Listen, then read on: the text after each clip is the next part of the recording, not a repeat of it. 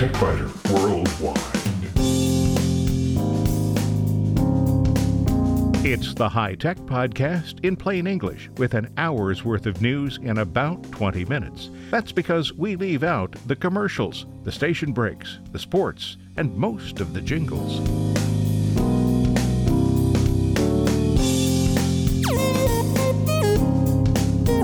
Podcast number 744 for the 21st of May, 2021. This week, those who know more about how computers work than their friends and family do are often called on to answer questions and provide help. Helping even nearby friends can be a problem these days because social distancing is still recommended, but if that person is halfway across the country, you need a way to see what's on your friend's computer. In short circuits, because spams and scams are fascinating, I sometimes deconstruct them to see what makes them tick. If you are more interested in just avoiding the things, consider this recommendation. Any email must be assumed to be a con until it proves that it's not. Whether you know it or not, you probably have a scanner in your pocket, and that's something that can be quite useful. In spare parts, only on the website, Adobe Creative Cloud users who also use Google Docs or Slides in Google Workspace will find that the systems now connect with each other. When the PR people forget to check with the technicians, embarrassing mistakes can happen, such as that in a recent email from the Mozilla Foundation. And 20 years ago, both Gateway and Juno had just settled with the Federal Trade Commission over use of the word free.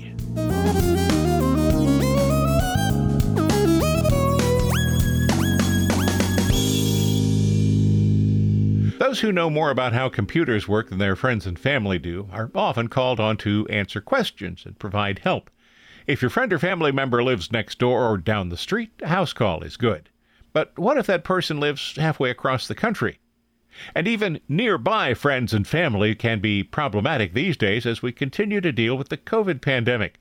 So using a utility to connect your computer to theirs is essential. Long ago, I sometimes needed to provide support, but programs to connect computers were unknown back then.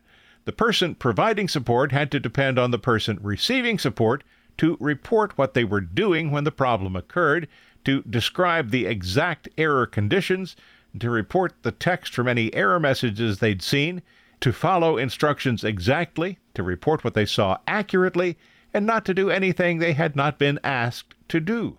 So the person providing support asks a question such as, have you changed or updated anything, or have you installed any new applications? The most common answer is no, but then later you find out that 4 Windows updates have been installed, half a dozen applications have been updated, and 2 new programs have been added, one of which contained a virus. So no, of course, nothing has changed. Or you ask, what error message did you see? Oh, it said there was a problem with something, but I didn't write it down. So generally, you're starting with no useful information. That's still the case today, but it may be possible to replicate an error so that you can see what happened if you have an application that lets you view the computer screen. Most users will accurately perform any actions requested, but all too often they perform extra steps they think might be useful, or they anticipate what they think you'll ask them to do and accidentally make the situation worse. By the way, if you've ever wondered how tech support actually does work, webcomic XKCD created the most accurate description I've ever seen. It's from many years ago. It was accurate then. It's accurate now. And you'll find it on the TechBiter Worldwide website. Fortunately, today there are several applications that allow those of us who provide support, either commercially or free for friends and family, to see exactly what happened and to work on a computer as if we were sitting right there in front of it. Several programs allow one person to see another person's computer screen and at least to have some control over the mouse and keyboard. Let's consider TeamViewer, AeroAdmin, and Zoom. I had used the free version of AeroAdmin for several years, but encountered a problem in 2020 that caused me to switch to TeamViewer instead. After using TeamViewer for 6 months or so, a total of 3 or 4 uses, I decided it is entirely unworkable and reverted to AeroAdmin. Both of those applications allow for limited free usage. TeamViewer says it cannot be used for commercial purposes. AeroAdmin allows free use for commercial purposes, but limits the time permitted. TeamViewer's least expensive plan costs $612 per year. AeroAdmin's least expensive plan costs $90 per year. All I need is a system that allows me to connect to a friend's computer on those rare occasions to assist with a computer problem. $90 per year is too much, and a plan that's nearly 7 times more expensive is entirely out of the question. Those who provide support commercially may find that TeamViewer's features are worth the price. On the other hand, AeroAdmin packs a lot of functionality into its least expensive offering and even its free offering. A friend is a big fan of TeamViewer, so I followed all of the rules when I switched to it last year. I signed up to create an account that TeamViewer presumably uses to determine whether the user is overstepping the bounds of free use. I had used TeamViewer once late in 2020, or maybe early 2021, for one session that took a little less than an hour. Everything worked exactly as it should. Then, after several months of not using TeamViewer at all, I needed to connect to another friend's computer. The connection started normally, but was terminated 4 minutes later with a warning about commercial use. I could reconnect time after time, but 4-minute sessions aren't exactly efficient. I had decided to dump TeamViewer, but I hadn't decided what to replace it with. After all, this is the capability I need just a few times a year. In late April, I needed to connect to a friend's computer to help resolve some problems with Windows updates and to see if I could figure out what was wrong with his Mozilla Thunderbird email application. Instead of TeamViewer, I decided to give Zoom a try. He has a commercial Zoom account because he uses Zoom for his business. I have a free Zoom account that I hardly ever use, and mostly for family calls. Zoom allowed him to share his screen and for me to request control of the screen. So it seemed like it might be a workable solution. But no. Zoom hides user access control warnings, and it disallows mouse control for some applications. As a result, I had to depend on my friend to watch for and respond to UAC warnings, and I had to ask him to close some of the dialog boxes and to click far too many menus and buttons.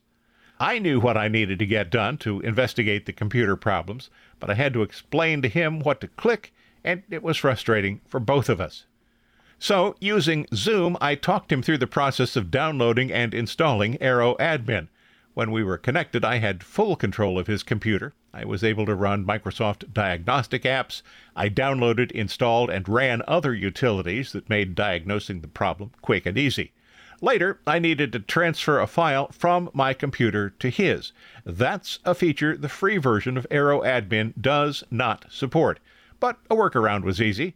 I uploaded the file from my computer to the TechBiter website, installed FileZilla on his computer using AeroAdmin, connected to the TechBiter server using FileZilla, and downloaded the file to his computer.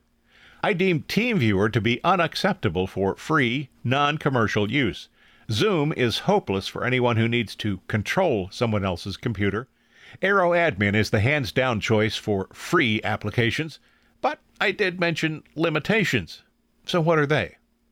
The free version of AeroAdmin, which, unlike TeamViewer, can be used for personal or commercial applications, has a limit of 17, not 17 minutes, 17 hours per month. Now, considering I need to connect to someone's computer to help with a problem no more than about once every few months, it is very unlikely that I will ever run afoul of that limit. There are some nice-to-have features in the paid version, $90 per year instead of TeamViewer's $612 per year, but the free version is more than enough for my limited needs. If you want to check out the options I've described, you'll find links to AeroAdmin, TeamViewer, and Zoom on the TechBiter Worldwide website, www.techbiter.com. If you find these podcasts useful, and I hope you do, might you consider a donation? There are no ads here, and support from listeners is the sole source of income. It's easy. Just visit the website and click the donate button near the top of any page. You can make a one-time donation or schedule a repeating donation every month. I thank you. And so does the cat.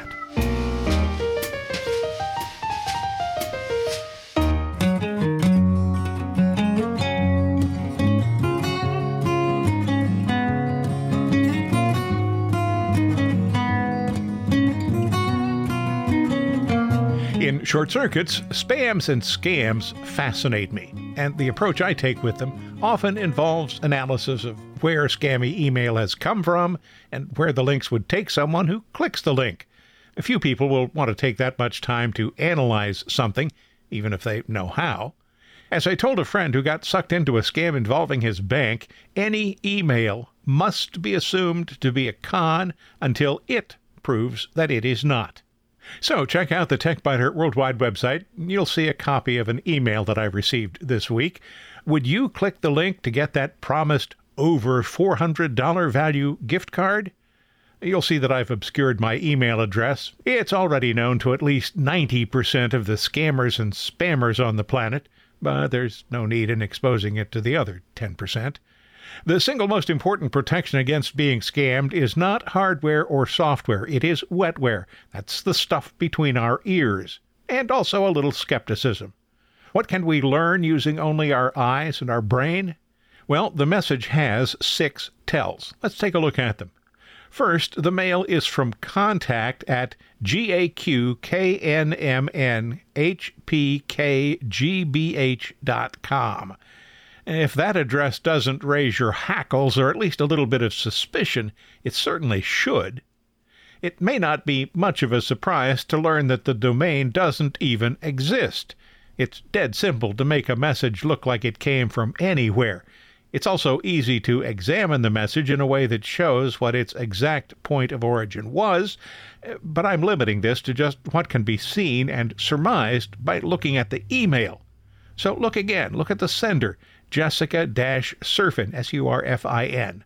There's a hyphen between Jessica, presumably her name, and Surfin, as in surfing. Alarm bells should be quite loud by now, and we're not even past the sender's address, and there are 5 more things to look at. Second, there's a meaningless confirmation ID, OIP5, OIP5. Now, what's the likelihood that any legitimate confirmation ID will consist of a sequence of 3 letters and a number, followed by the same 3 letters and the same number? It's possible, of course, just as a random number generator will eventually create a sequence containing nothing but 6s, but it's unlikely. Very unlikely. Third, the message was sent shortly before midnight. So when I opened the message at 6 a.m., 6 of the 24 hours referred to had already passed. The offer was supposed to expire in 24 hours. And that's not the only problem with the line that says over $400 in value, expiring in 24 hours' time, hurry and continue below. A gift card will have a specific value, not just over $400. Saying that something expires soon is used to create a false sense of urgency. When we humans respond to urgency, we sometimes forget to think critically. Point number 4, there's a Collect Here button in the message. Now, this message is from someone I don't know at an unfamiliar address. So the first rule for links is do not click.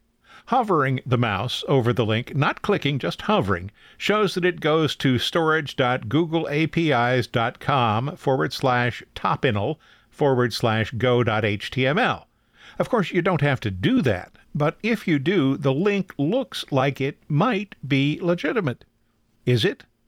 Well, the prime directive, to borrow a term from Star Trek, supersedes everything. So don't click the link even if it looks like it might be legitimate. I know a way to load the link into a Microsoft PowerShell session so that the code can be viewed safely.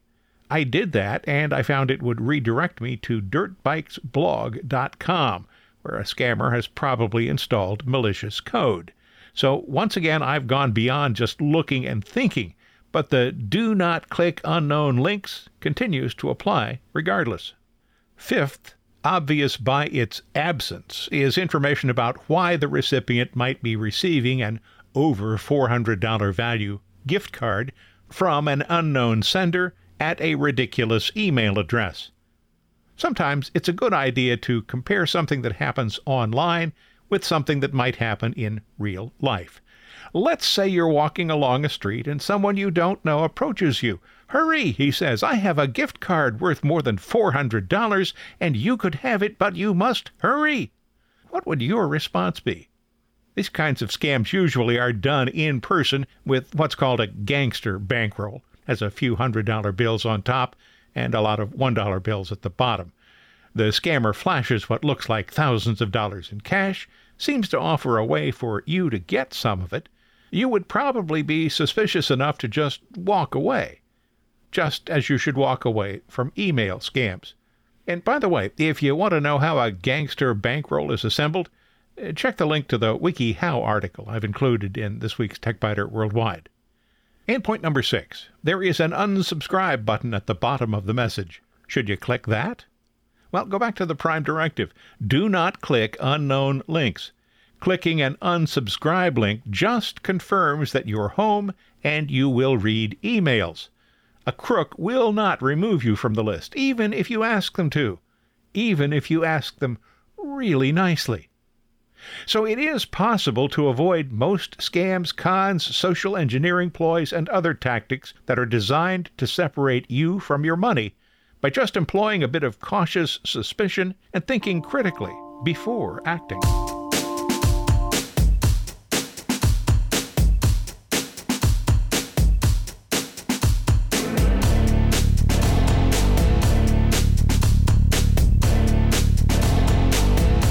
Making copies of a document is a lot easier than it used to be. Many people have printers at home that have a scanner function and also work as a copier, maybe even as a fax machine. Remember fax? Whether you have a multifunction printer or not, there is another option. A lot of banks make it possible to deposit checks without going to the bank or even a nearby ATM. Just put the check on your desk, use the phone to snap a picture of the front and back, and press a button. My bank immediately acknowledges receipt of the check, and then an hour or two later tells me whether the transaction was successful or not, and when the money will be available. So you do have a portable scanner if you have nearly any smartphone.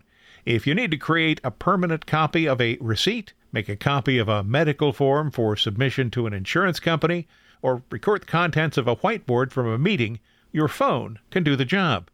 Okay, so maybe you haven't attended a business meeting where a whiteboard was involved for a while, maybe a year or more, but business meetings and whiteboards probably will return someday.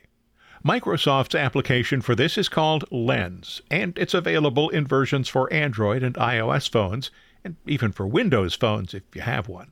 It does a lot more than just capture pictures of business cards, documents, or whiteboards, though. It can also perform optical character recognition, sometimes even with handwritten text, if it is written very clearly. Admittedly, even I sometimes have trouble deciphering my handwriting, but Lens didn't perform well even when I wrote very clearly. It wasn't surprising to see the poor results from my normal handwriting. Check it out on the TechBiter Worldwide website. But the poor results from a clearly written sentence did surprise me. Lens can perform OCR on handwriting only in English, and even that seems not to work very well. But Microsoft says that Lens can perform OCR in 30 languages for printed documents, and if English is any indicator, that works very well. There are also options for Lens to recognize data in tables and to capture it in tabular form. When capturing a business card, the OCR function can recognize first and last names, phone numbers, email addresses, and other common bits of data, then save that information to your phone's Contacts application. Check out the links on the TechBiter Worldwide website to Microsoft's website to see more about Lens for Android or Lens for iOS.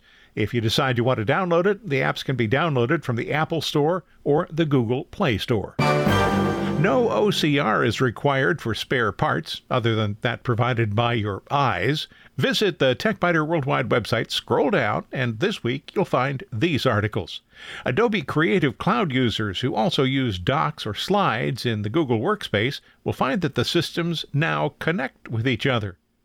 When the PR people forget to check with the technicians, embarrassing mistakes can happen, such as that in a recent email from the Mozilla Foundation. And 20 years ago, both Gateway and Juno had just settled with the Federal Trade Commission over use of the word free.